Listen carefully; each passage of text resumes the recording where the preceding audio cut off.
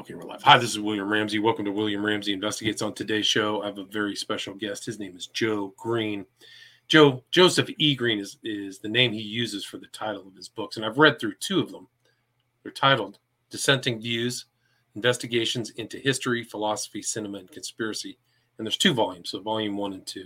Collections of essays, but really a fascinating read. I've had some other guests about JFK conspiracy. One is Philip Nelson, and he actually writes about them. And I learned a lot from reading through a lot of his material. He has a lot of experience within kind of the JFK assassination community. His website is his name with JFK at the end. So it's www.joegreenjfk.com.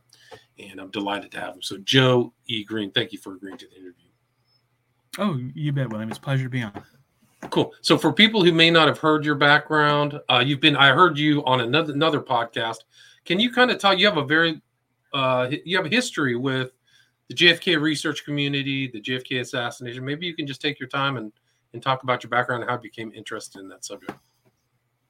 Sure. Yeah. I probably the first time, it's kind of a weird story, but the first time I actually got interested in the Kennedy assassination as such was I was hired to write a script by a guy, an independent producer out in Austin, who wanted to make a film that had elements of the JFK conspiracy in it. It wasn't a JFK movie per se, but he wanted to have allusions to that. And so I was like, okay. So he gave me a couple of books to read, and I read them, and I was kind of astonished to see that it wasn't nonsense. My father was a professor, and so I grew up around professors and in academia, and conspiracies are not something that academics get into on any level. And so I had never taken any of that seriously, even after watching the film JFK, the Oliver Stone film, which is terrific, back in 91 or 92, whenever it came out. I had categorized it as a really superb example of filmmaking, but not necessarily. But it didn't turn my brain into thinking, well, maybe there really is something to this. It shows how abstract I was. I was also a kid. Anyway, so I was hired to write the script, and then in the process of doing that, which was like a 2-year process, and the film collapsed, which happens. I got interested specifically in a guy named John Judge, because I had read a book called Secret and Suppressed that was put out by Adam Parfrey. And one of the essays is by John Judge. It's called The Black Hole of Guyana. And that essay changed everything for me, although that was about Jonestown. It was not about JFK, but I thought it was a really stunning essay. And I thought, wow, I got to meet this guy. And I did. I live in San Antonio, so I drove down to Dallas in November, because John Judge headed up an organization called the Coalition on Political Assassinations, COPA. And when I read about that, I said, well, hell, I can do this. So I just drove to Dallas to the hotel, and I'm always early. Every time I go places, I always go really early. And I went in the morning, and I saw John Judge in the breakfast room, and we ended up talking for several hours. And basically that turned my head around to everything. And that was I'm very happy that that's the way it happened for me, because if I had pursued JFK solely, it's possible that I would have gotten wrapped up only in that assassination, because one of the things that made John Judge different was his mentor was Mae Brussell.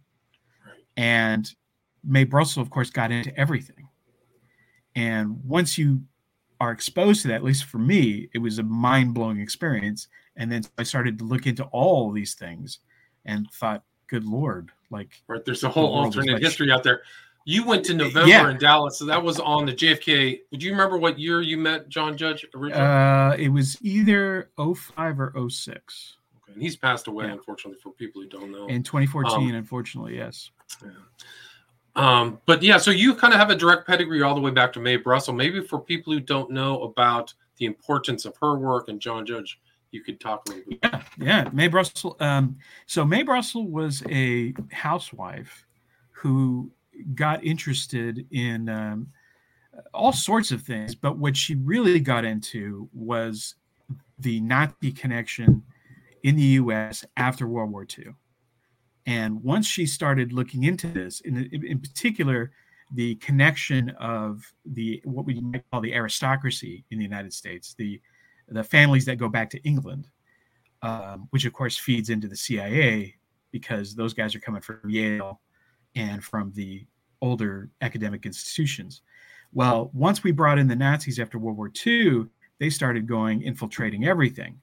And May was on top of this. And so it enabled her, because she had this brilliant rational mind, she was able to make these connections in real time as it was happening. So Mae Brussell, if you start reading her shows or reading her material, she's creating an alternate history at the same time that it's happening. And 9 times out of 10, she's right. And that's the key thing. And the other thing that John Judge inherited from May and passed on to me is that what John wanted to do was to make himself useful to the world in every respect. So he would volunteer. He did all kinds of things in his life. And I think all that stuff is just as important as the conspiracy analysis. So what were those other things that he did as well as conspiracy analysis? I mean, she was really famous for it because she looked into like the Lenin killings. She looked into Manson. She wasn't just a JFK, but that time, the 60s and 70s, is just rife with all kinds of yes. Yeah. No, it's the perfect person in the perfect situation, because just as the world was or America was being taken over, you've got somebody who is seeing right through it at the same time. And so that approach is what John would always talk about at the COPA meetings. And he would bring in people. His idea was always to bring in people who had a level of expertise in what they were talking about in a particular subject.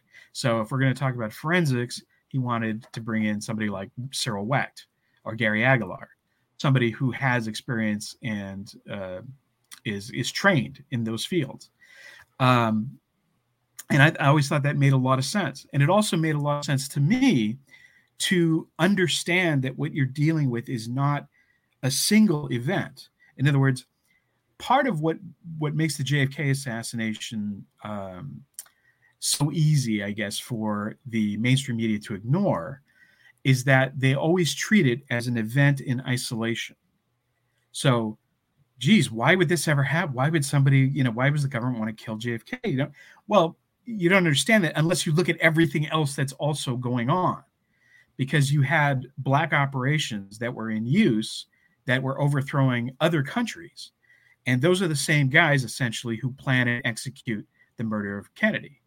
And then later, the murder of Bobby Kennedy and Martin Luther King and Malcolm X and a whole bunch of Black Panthers. Hampton, right? You have Hampton. And Fred Hampton, yes.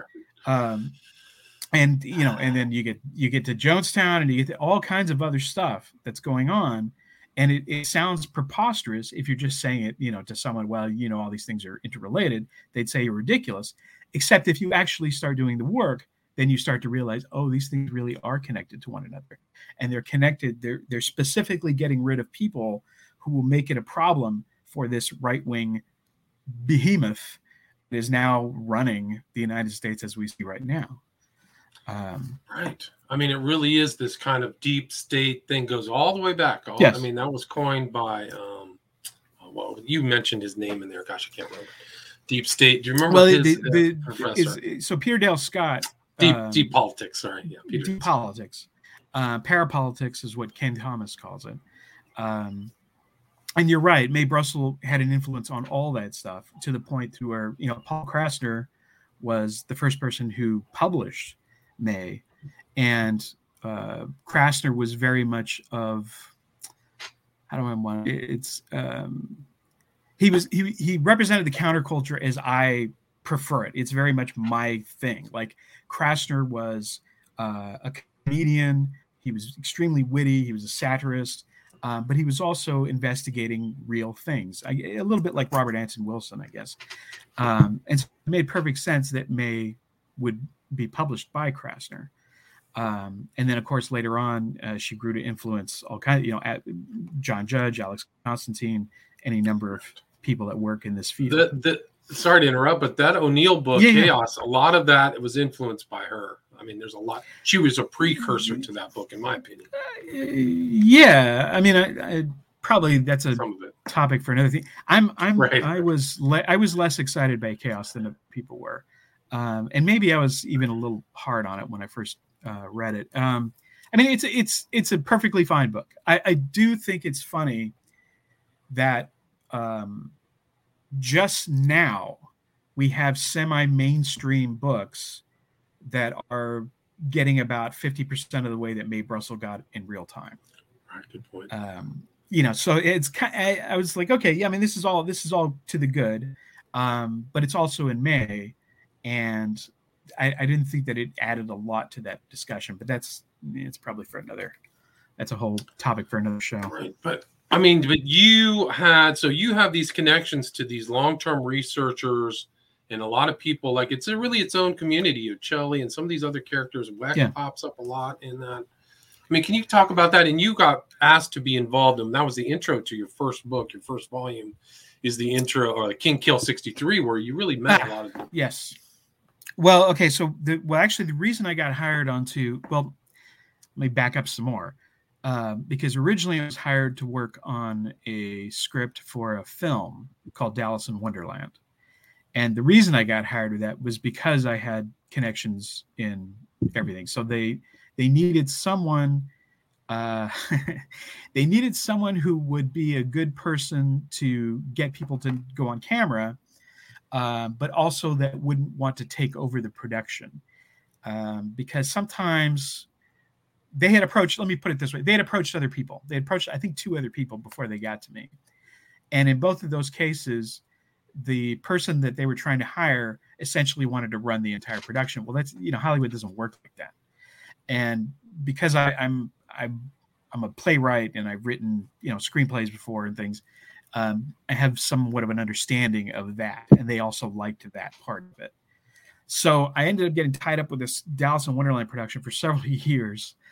And which also came into existence a documentary called King Kill 63. Now, in the film Dallas in Wonderland, the protagonist was a documentary filmmaker who was making a film about the Kennedy assassination. So the conceit was that we would make the film that he was making, and the film never got made. This is a 4-hour discussion that has more to do with Hollywood than anything else. Despite the fact that there was a lot of real excellent talent signed up for that movie. Anyway, it fell through. And when that fell through, the documentary also fell through. And so as a result, that film has only ever been seen once at the Dallas International Film Festival in 2015. Was King Kill 63? Yeah, King Kill 63, the documentary. Oh, wow. We showed it. I think something like that is on. I thought it was on Amazon. Had it not?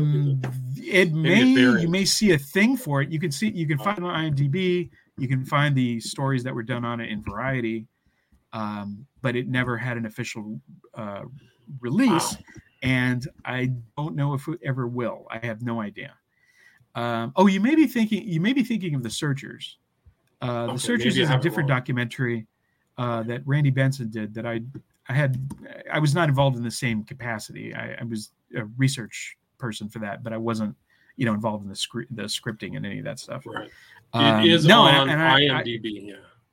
Yeah, it's on IMDb, and I wish the hell people could see it because I thought it was great, and it got a fantastic reaction in Dallas when we showed the thing. I answered questions after the film until they kicked us out, basically.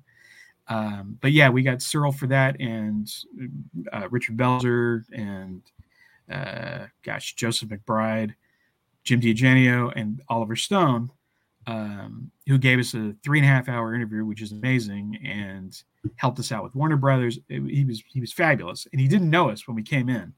But of course, Oliver Stone, just made his own film, which also had its own distribution problems in the United States at first. So it's still the third rail of American politics, as they say. The JFK assassination remains a very touchy subject and very difficult to get stuff made.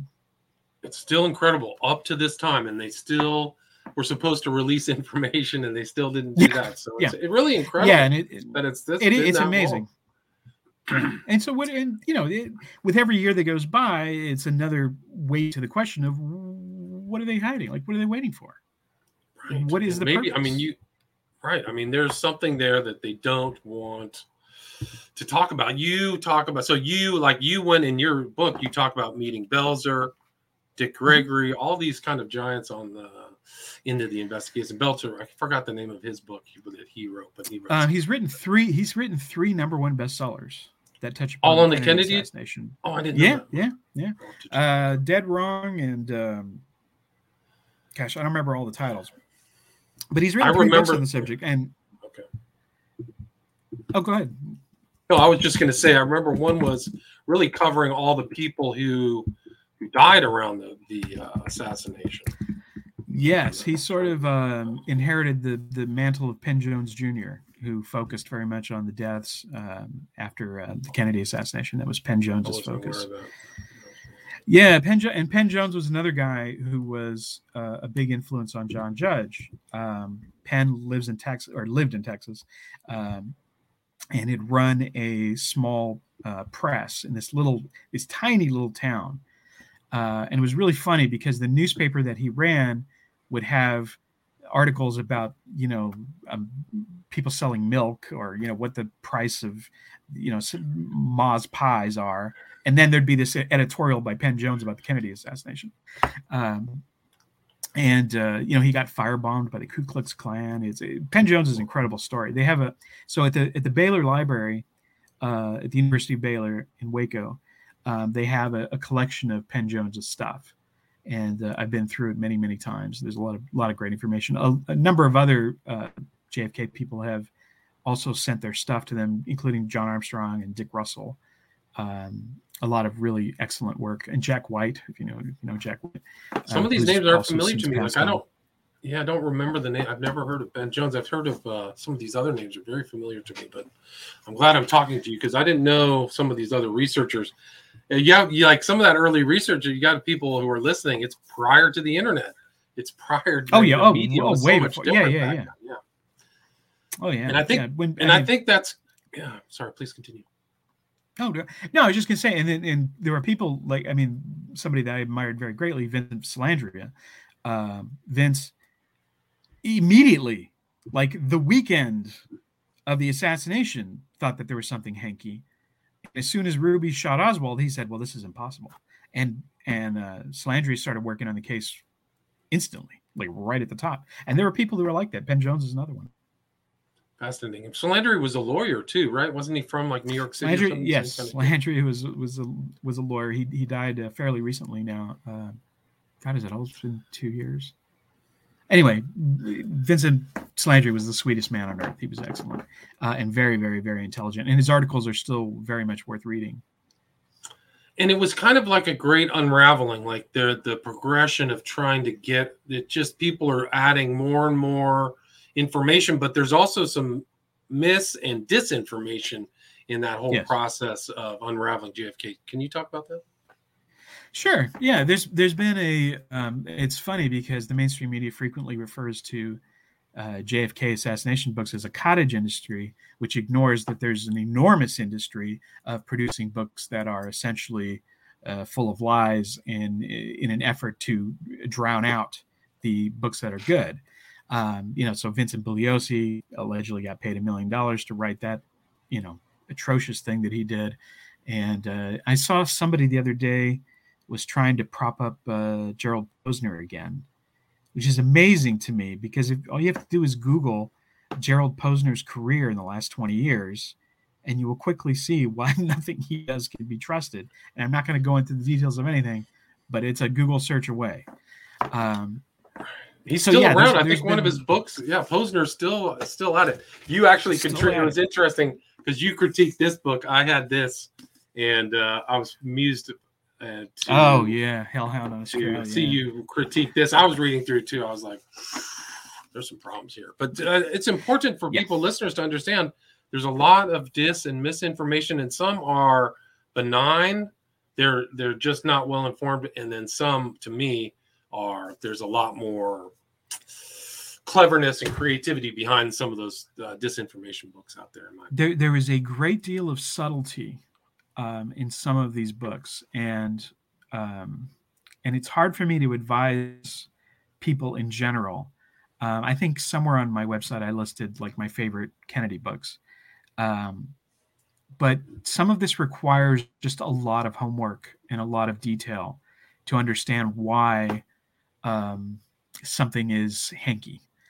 And I try to get it, and you've read my essays, so I try to explain point by point, like on Hellhound on His Trail, why this is not to be trusted, especially and it's one thing when everybody makes mistakes. Like I make mistakes all the time. Like that's something that happens.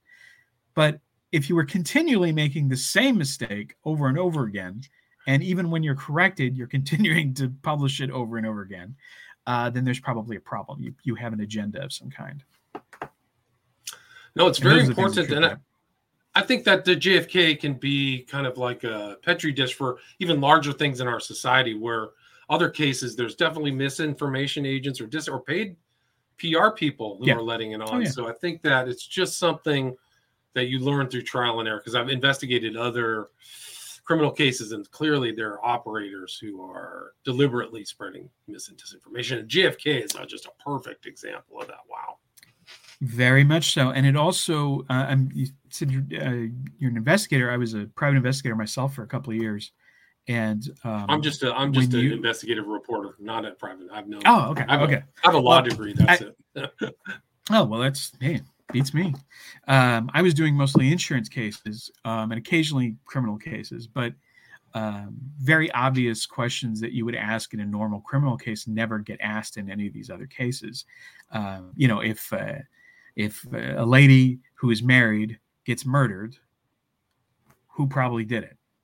The husband. Her husband. And if the husband gets murdered, the wife probably did it, right? So there may not be what actually happened, but you got to ask that question. You have to go in and you say, if a jewelry store gets robbed, I want to talk to everybody who works there. Why do I want to do that? Well, because they know how the jewelry store works. They have inside information that might help. I'm also going to ask, you fired anybody lately, right? That would be a reasonable question to ask, because maybe somebody who's fired knows the internal workings of your business and also has a grudge. So we know we have a motive. And this is not to say that all of that is totally reliable. I mean, it could be a dark horse. Who knows? But those are reasonable questions to ask. But in these cases, those are totally, totally irrational. So if the president gets killed, you cannot ask whether the vice president knew about it. So that question is just totally off the table, because these people are gods. They cannot be questioned as to whether or not they would participate in the assassination of someone where they're going to gain a whole lot of power as a result, which is not to say that Lyndon Johnson did it. I don't believe that, but you have to ask the question, and that question then spirals on to other things. Does Alan Dulles have a motive? Well, he knows the internal workings of the government, and he recently got fired. So maybe that's a reasonable place to investigate. So it's really funny to me, like in all these cases, all of the sort of standard things you would do if I was investigating any kind of crime, the standard questions I would do, the procedure I would follow, they never are followed in any of these cases. Right. It's MLK, crazy. RFK, all of them, right? They're all the same. And even when Tippit got murdered in the Kennedy assassination, the police officers did not canvass the area. Like, that's nuts. Okay, if I investigated like a pharmacy holdup, I canvassed the area. It's a standard thing that you do, and they didn't do it on the Tippit shooting. Well, why not? Why are they ignoring police procedure? Right, and that's just riddles the entire JFK event. There's so many things not investigated. Right? Yeah, and all of the Warren Commission and all that stuff. It's just like one of the main suspicious person you mentioned, Dulles, is sitting on the Warren Commission, and with John J. McCloy, it's just off the charts. The insiders have to know it's brazen. Like, so people who aren't familiar with DC politics or may not be readers or political junkies, they may go, "Oh, this is strange." But the insiders, when they saw McCloy and Dulles on there, they just had to have like a laugh, chuckling at the club, hanging out with the guys in the big leather-bound chairs. Like, it's just a total fix, man. Well, and I think there's something to that in other words, if you're doing a public execution of the president, then you have Alan Dulles and John J. McCloy essentially being the head of the investigation. Alan Dulles was I believe he was the only member who showed up to every single Warren Commission meeting. I think that's right. I think, but anyway, the point being, he was the most active member. That's signaling to everybody else in Washington that there's a new sheriff in town, and you need to get with the program. Right. And that message does come across because people do get with the program. You don't see a bunch of Washington insiders suddenly investigating the Kennedy assassination. And then later, when Garrison picks up the mantle, Garrison is destroyed, essentially, from the inside out, because he has chosen to be the person that's going to stand up to the entire government, which is now changed. Right. It was a huge coup, but the mechanics of it were much, in my opinion, much broader than people think. Like I think you're saying that. Like I tend not to get into. Oh, go ahead. It's almost like the Caesar assassin. I liken it to when they killed Caesar. Everybody had to dip their blood to show they were part of the conspiracy. I think there was something akin to that happened sub rosa, beneath the surface, where everybody like, are you on board or not? Right? Yes. No, I entirely agree with you. And you see that, again, pop up on down the line. I think part of what did happen is that the machine got a little out of control. Later on with stuff like Jonestown, you're like, what the hell are they doing? Like, what, where they kind of, it's like this black goo like pops up the surface for a minute, and then they have to come and cover it up real quick. Because there's this evil that has inseminated itself into all of DC operations. Like I say, with the murder of Bobby Kennedy and the attempted murder of Teddy Kennedy and Martin Luther King, this is all part of the same thing. It's all part of the same structure, and that's the thing that I think is important to understand, because it's not a hobby. Like, if the JFK assassination is a hobby or a cold case for somebody to solve, like the Zodiac or the Jack the Ripper, people get into these things, then it doesn't have any effect on the rest of the world. But when you understand that the assassinations are connected, suddenly a lot of things become clear in American life, and it also becomes clear the nightmare that we are currently living becomes understandable. Good point. So it goes back to really Kennedy, though, right? It goes back 50 years, all this stuff that's happening. You could actually throw in the attempted killing of Ford, who would have benefited Nelson Rockefeller. You can throw in Reagan, right? I mean, there's a lot. Yeah, and George Wallace. I talk about the shooting of George Wallace, which is a very bizarre shooting. This guy, Arthur Bremer, shoots him, and then he has a diary, and Gore Vidal says I read the diary, and it looks to me like it was written by E. Howard Hunt, because he was aware of E. Howard Hunt's style. And E. Howard Hunt, pops up. He pops up in Chappaquiddick. He pops up all over the place, obviously in Watergate. But you could write just a little. I don't know. I thought about doing that, just a monograph of like E. Howard Hunt's movements from 1960 to 1980, and it'd be a lot of fun. You'd see where like he's like Zelig, he's popping up all over the place.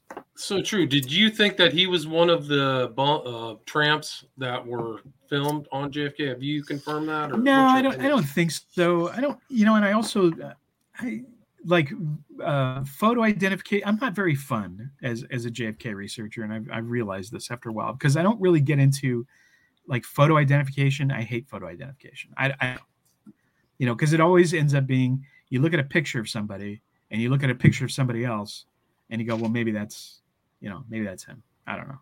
So how do you ever get resolution on something like that? Also, the arguments about the Z film and whether, it's been altered or not. I mean, clearly it was altered, but how much alteration? I don't know. I think there's more fruitful lines to pursue in the case than those things, especially because I'm not a photographic expert. I'm not a visual expert. I know something about cinema, but that doesn't make me an expert on whether the Z film is real or fake. Right. And you have that 10-point program in your book. Like, this is the way that we should analyze these problems that we know are problems. Can you talk a little bit about that? Yeah. that article, that was the first. I think that was the first article that got published by Jim Diogenio, which at that time was CTKA and has since become Kennedy's and King, and probably written more articles for Jim than anybody else, now that I think about it. But it was also a pretty naive article on my part, because that was like 2000, maybe 2008 or so. And I did not fully understand at that point the conflicts that were going on between between researchers, and how deep some of that ran. Because I had only been doing this stuff for a couple of years at that point, and although I had met a number of people, I was still very much a student. Like, I was a bright-eyed kid. I was like, oh man, like, this is so cool hanging out with Robert Broden, which it is. Right. But I didn't have a level of understanding. These are guys who've been doing this for 20 years at that point, or 30 years, or 40 years. Jesus. And I don't think I would have written the article in the same way that I did then. But it was, I mean, it is still, I think, a pretty good idea to try to nail down some of the key points, because my idea was to try and get people to agree on certain things, and then we can decide how to pursue this together. Well, there is no together. There's just allies and hangers-on and enemies. And trying to put them all in one big tent was a mistake on my part, because it's just not going to happen. But I think the content is not bad. Okay. What do you think the lines of disagreement are between those people that make them have bad blood? What are the main points? Do you know? You don't have to name names, but just the issues. I was going to say that this wouldn't be a good place for me to go, because, so here's the thing, right? Some of this is intellectual. Some of it is intellectual property. So, this is old joke about professors. They say, why is academic politics so dirty? And the answer is because the stakes are so small. Right, I've heard that. And there's something to that in the research community. So what happens in academia is you go and you become a professor, and then you're a professor, and this is your thing. This is what you do. I do, like in my father's case, he's a historian of Mexico, and very specific, a revolutionary decade in the 19th century. Like that's my dad's thing. And at that time, when he was a professor, I think there was one other professor who was sort of specializing in that, but he lived in Rhode Island, not next to Mexico. So that was a bad point on his part. But the point is that it can get ugly, because somebody decides that you're this, and then somebody else says, well, no, you're wrong. It's actually this. And the first person digs in their heels and says, no, the film is altered. Well, no, I think the film isn't altered. And then that becomes something bitter. But then there's a whole other thing, which is that you also find that people just don't like each other. So for whatever, and could be long history. You could write a novel about some of those disagreements, and those would go back a long way. And so those things, again, you can't really do anything about that. And if you're coming in from the outside, you don't realize at first. Like, there were times when I would think, wow, this person says actually something fairly similar to this person. I wonder if they get along. And the answer turned out to be no, that they hate each other because of something that has nothing to do with the case, but something to do with something personal, or who knows. And I think that line comes from Henry Kissinger. I think he said that about academia. Was the stakes were so little. I think that goes back to him, which is another interesting thing. But yes, yeah. So there's been a lot of, the JFK community has gone and morphed, and people have passed away. Where do you think the people are now? Do you think that the interest is still there? Are people still kind of hanging out? Are there still COPA meetings, or how are things? No, there's no. COPA ended when John died, and he was about to close shop anyways. As he recognized that he was getting older and he was having trouble walking and things. I think the interest is still there. There are still conferences that are going on. I haven't been to Dallas since I want to say either 2016 or 2018. So I couldn't tell you what the conferences are like now. I only would go to the COPA conferences. Um, so I don't do Judy Baker, and I haven't done the Lancer conference either. But I know that they still happen. And in fact, I just found out literally today, my buddy just told me that Judy Baker is having a thing in Austin because she moved to Austin now. So. Oh, Judith Berry Baker, is that who you're talking about? Yeah, that's what I'm talking about. Yeah. So gotcha. That's happening.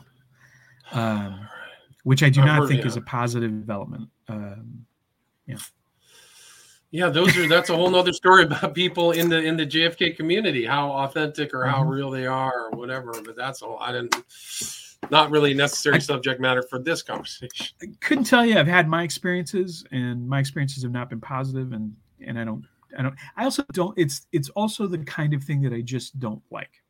I don't like it when they're like the whole thing. There've been books that are written like this, where the whole thing is essentially a story, and it's this person, and they're saying that this is my story, and this is the thing, and I had sex with Lee Harvey Oswald or whatever, whatever that thing is. It has nothing to do with the case, and I have to basically say I either believe you or I don't believe you, and that's all I got. Right. But it's not like it's not expanding the research and understanding of what happened, right? It's not. I mean, if you believe this person, then it maybe changes a couple of things, but nothing really is gained, in my opinion. And again, it's just my opinion, and I've gotten hate emails before, and I'm sure I will again for saying this kind of thing. But what I like to see is I like to see somebody who is reading a text and then drawing conclusions from that text, rather than let me tell you my story, and it's always this wild thing. There've been books like that, and they're fine if you like them, but it doesn't. It's not what we're doing. It's like I'm going to write a novel, then write a novel. Right. But this is a different thing. Yeah. It's almost like it's fictional too. I mean, some of these, I'm not specifically pointing out anybody's name, but I've had people talk to me about their story and they want to come on the podcast or broadcast. Oh, yeah. And it's like, what? Can you verify anything? Yeah. What's going on? Where's the facts? Just write it out. No. And those people go by the wayside, but they're out there. So you just see people. There's people in the alternate community too. I mean, that's a whole nother story, but their stories are like I had I was associated with the guy who died in DC and blah, blah. And people, they've been busted. They've been exposed. But I mean, what maybe like so? Yeah. So the JFK, I mean, do you think that it's kind of like an open sore for the United States culture and history. Will it ever be resolved? I don't think so. No. I mean, I don't, if you look at the country right now, and I don't want to seem despondent, but I think people have a good sense, and that's part of the malaise that generally is felt around the country, that we're coming to the end. That this is basically, the United States is not going to be running for a whole lot longer. And that's just my impression. Things are breaking down on a very street level. I was talking to a guy the other day about getting a new dryer, and we started talking about the collapse of the Soviet Union, where getting things done, we just start to assume that it's just not going to happen. Like your postal service, maybe the mail comes today, maybe it doesn't, right? Starting to get that way. And it has to do with the general collapse of society that partially has to do with COVID. But the thing about COVID is people have started to really realize, like, where's my life going? Does capitalism make any sense? Do I have a chance to make it in this world, particularly if you're Generation Z and you have, $100,000 worth of college bills? Right. Like, what am I going to do with my life? I'm going to work at Starbucks. Is that what we're doing? How am I going to buy a house? How do I afford this? Am I ever going to get out of debt? Forget it. Forget. Like, you're never going to buy a house. Bro, my $500 charge right now to the average family will bankrupt them. When my parents bought a house for $40,000, I think my dad made $5,000 a year. Like, to pay off the mortgage was nothing. A 30-year mortgage didn't even exist. Mortgage was done for 3 or 4 years. So this next generation, you talk about nihilism or hopelessness, psychological problems. It's because of this system in the society, in my opinion. Sorry. That's what I think. And I think that is either going to dissolve into nihilism and collapse, or you're looking at a revolution at some point. At some point in the next 50 to 100 years, you're looking at people are going to change the way things are being done. And I have to wonder if that isn't why some of these very wealthy people are moving out of the United States. And then some of them, of course, want to get off planet because they feel like the whole thing is going under, maybe.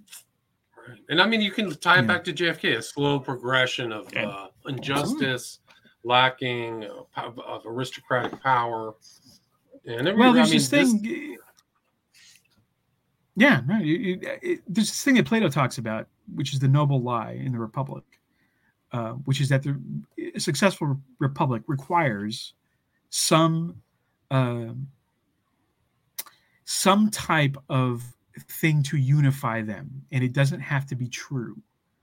It just has to work, and that, I think, is what gets killed on November 22nd, 1963, is that you can no longer believe in something that is unifying the country in any sense, because the king is dead. And once it becomes very, to me, it becomes very obvious that, Oswald is not the shooter, or even if he was the shooter, that he's not doing it on his own accord. And I think everybody gets that sense. And their attempts to cover it up and make it good again don't work. There's always been an underclass in this country which allows capitalism to function in the way that it functions. And this is one of the questions that I ask. I write a zine series for Microcosm Publishing that include like an introduction to JFK, an introduction to MLK and RFK. And I wrote one on Jonestown that went back to the history of Guyana. And my question is capitalism possible without slavery? And the answer is, we don't know, because it's never been tried. So if everybody understands this, if the 1% understand this, fine. But the more people that understand that reality, that can't live with that reality and can't recognize that maybe I can get out of this somehow, that's going to lead to perpetual malaise and disillusionment. That story, I think it's a Shirley Jackson story, The Ones Who Walk Away from Omelas. It's a short story. It's about a town where everything's great. And then this person is allowed to go down into the basement where there's this child who is tortured perpetually. And they tell that person, everything is great in this town, but we have to keep torturing this kid. Otherwise, everything will fall apart. And after they learn that information, some people stay and some people walk away. And I think that's kind of what's happening right now. Right. Yeah, I think the consequences will be shorter. The near future of what happened during COVID and a lot of things that have happened in recent. I don't think that the corporate media, which is puppeteered by the powerful people, is holding its grasp upon the American mind anymore. And I think that that's going to cause a lot of problems and destabilization, because that system can't sustain itself. Cannot sustain itself. I'm sorry. We're almost like they're literally kicking the debt can down the street every 3 months, which, eventually just somebody's not going to want a dollar bill. It's not going to be worth anything. Like, we're going to be at that's just one of the issues, hyperinflation, right, like Germany. And that, you're right. There's that's one of 10 or 20 issues that are problems. So, and as long as we had the most powerful military in the world and were seen as this beacon of liberty in the propaganda, that had some viability. But with the U.S. lacking that, we're no longer seen as this great hope for the world. And can we perpetuate this military solution to everything forever? Like, both of those things they're not going to work. So, something has to change. Something's got to give. That's really it. Yeah. It's going to be an interesting couple decades coming up. I got to tell you, I don't know what's going to happen. Yes. So where's the best place? I've got your website here on screen. It's Joe Green JFK. tons of research. You've got a lot of tabs here: political writing, film writing, book scenes, and plays. Yeah. That's the best place to go, and you can get it. I'm affiliated with the Hidden History Center, which you can always go to hiddenhistorycenter.org. You can get these links right off. And also ratical.org, ratical.org, which is run by Dave Ratcliffe. I've heard of Dave Ratcliffe. What did he write about? I used to read him a lot. Yeah, he wrote a book called Understanding Special Operations, which was his interviewing with Fletcher Prouty. But Ratcliffe has written a ton. I mean, if you go to ratical.org, you can read all his stuff. I used to read him 20 years ago, I think. That's unbelievable. He was one of my go-to writers. Yeah, no, he does fantastic work. Can't beat him. I'll check that out. You have a podcast too, right, Joe? Well, it's sort of. I tried to do a podcast, and I have one episode that I need to upload, and then I don't know what I'm going to do. Because it turns out that I'm not that great at doing a podcast. I need somebody to talk to. Like if I just sit there with the camera and talk, it doesn't seem to work. I find that interviewers, it works. You get somebody who has specialized knowledge like you, and it makes it a lot easier. Because I mean, there's a lot of stuff I don't know. Like your history of just the JFK community, assassination community, is so important because a lot of people don't understand the genealogy, Brussels to Judge to people like you to today that all work back in. Yeah, no, I agree. And there's a really good book that John Kellen did called Praise from a Future Generation, which does cover the early Kennedy researchers and then their split, because there was a big split in the Kennedy community. Of course, it wasn't a community. But the reason why, Sylvia Meagher didn't get along with Vincent Landry and things, and it basically has to do with Garrison. There were some people who decided that Garrison was doing a good thing and they tried to help him. And there were people who thought that Garrison was a disaster and actively got in their way. And that stuff even comes on closer to the present because it was actually a JFK researcher who, for example, released the JFK screenplay to either Time or Newsweek magazine, I forget. But when I think it was Time, when they reviewed the first script for JFK that Oliver Stone wrote with, I can't think of his co-writer right now. That was done by one of the early researchers who didn't agree with the fact that Garrison was the hero. That was the big split. Oh, interesting. So the only problem with it's a great book. This Kellen book is terrific. The only thing is he does not really cover Mae Brussel in it. So that's an unfortunate. But Feral House a few years ago did publish a collection of Mae's writing, which you can get. I think it's called The Complete Mae Brussel. I wrote a review of it, I don't know, 10 years ago or something. It was a long time. But that is available too. And I would highly recommend it. She was one of the real early kind of talk radio, whatever. Yes. She had hundreds and hundreds of hours, if not thousands of hours of stuff that she did, right? And if you go to worldwatchers.info, you can listen to many of those original shows. My buddy Rob Folotico set that up. Unfortunately, Rob passed on a few years ago, but the site continues to be maintained, and you can get not all of her shows, but quite a few of them. Rob is a big loss. He was a very intelligent young man who I think knew more about Mae Brussel than anybody on the planet at the time that he died. But that's a great website that people can look at as well. Cool. I mean, it's so important. And she was really kind of the one of the early parapolitical post-war, I mean, put it conspiratorial type journalist, like understanding that everything's conspiratorial after World War II in the United States. Yeah. And arguably invented it. She got called the Queen of Conspiracy a lot, but it was a dismissive term because she was, quote unquote, just a housewife.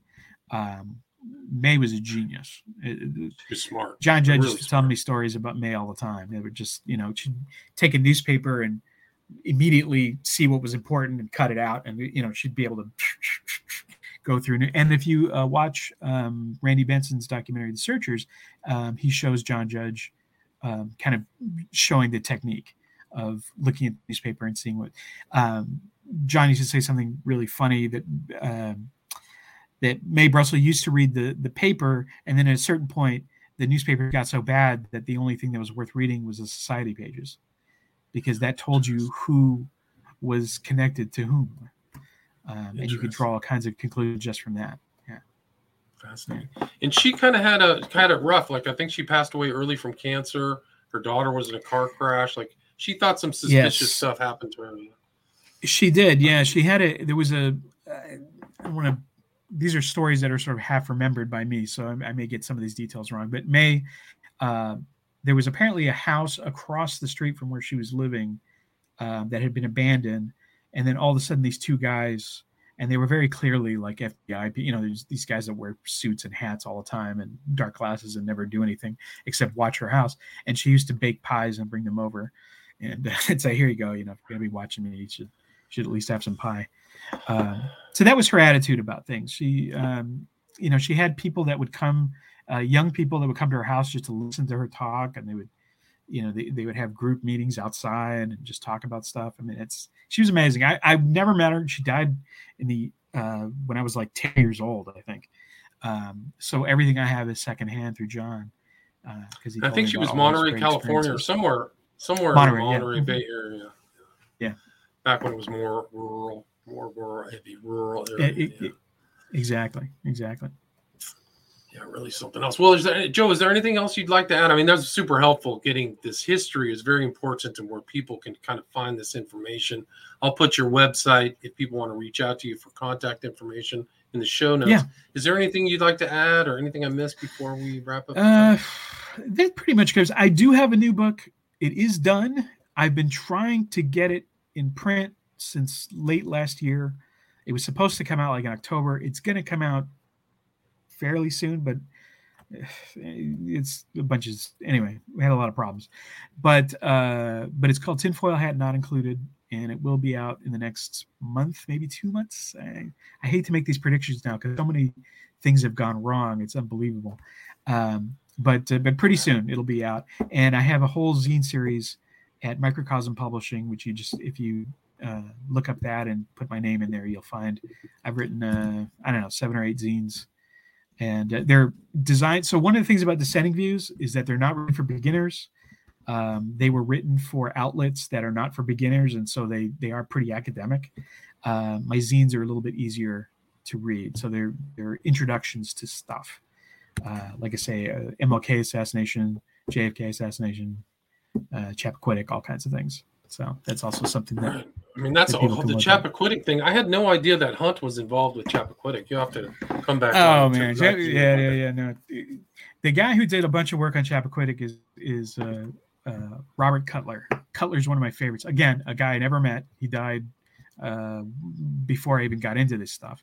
But I've become utterly fascinated with Robert Cutler, and he did a bunch of work on Chappaquiddick. His work is, and part of the reason that I wrote that zine, and I'm going to write another one pretty soon with his stuff, is because Cutler published his stuff in himself. Like he would make the documents, so there may only be like 300 copies of his Chappaquiddick book, and it's this like kind of a stapled thing, and I've got one of them, but they're very, very rare. They're hard to get. And so I wanted to introduce people to that in an easier way, and also say, hey, this guy was onto this case like right at the beginning. He also lived in that area, so that was helpful. Just the real history of America isn't the topical history. It's the parapolitical history is really where the truth is. These are we're in a fake. I mean, you're really in a kind of a dystopian fake world, because what you're brought up, at least for me as a public school person, private schools, you're given a totally, it's like the equivalent of Wonder Bread. It's literally like denuded of any nutrients and any truth. And it really is a very scary thing to think. Like, I snapped out of it maybe in my mid-20s, but like there's people going, they talk about awakening, a wake up process, but like just everything is structured and fake, and it's really kind of like dystopian. It's really scary when you really look into, and I think that's part of your theme where you started out with. JFK didn't happen in a vacuum. There was things that led up to it, things after. Very dark, very dark. But it's the truth, and that's and that's what's important, at least to me. I mean, I don't know what else to do. If regular history had been the truth, I would have gone along with it. But it turns out, it's not. Me too. I spent a lot of time reading that regular history too. Like, oh wow, we gotta get this. And kind of like Napoleon said, history is bunk. He was right. He was right back then. That was like early 19th century. Anyway, it's great to talk to you. Super knowledgeable. Really appreciate your time, Joe. And I'll put your show notes. I'll put your book. And again, Tinfoil Hat. Can you give an idea of what's in the book, or just a general? Yeah, it's more essays, but they're a little bit broader, and they're a little bit easier to read. Like, because I wanted people to be able to pick it up and get a taste of these things, and then go, oh, okay, I can decide what I want to move into next. Because that is the one complaint that I've gotten about Dissenting Views 1 and 2 over the years, is that it's not for beginners, and it's true. It's not. I mean, it's So if I would have done it differently, well, you have a lot of experience. You have a lot of experience, so I mean that's the thing. But I would recommend people look through those books, because there's a lot of different subjects. You're critical about certain books, praising certain people. So I think that absolutely, people, to get down the right path, you don't go through some of these other books that may not be telling you the truth. But it's great to talk with you. Again, your website is joegreenjfk.com. The 2 books we talked about a lot of different subjects. Dissenting Views, Investigations into in History, Culture, Cinema, and Conspiracy. Joseph E. Green is the publication name that he uses on the books, volume 1 and 2. So thanks so much for your time, Joe. Appreciate it. Hey, thanks, William. It was really good talking to you. Awesome. Thanks. All right, stay there.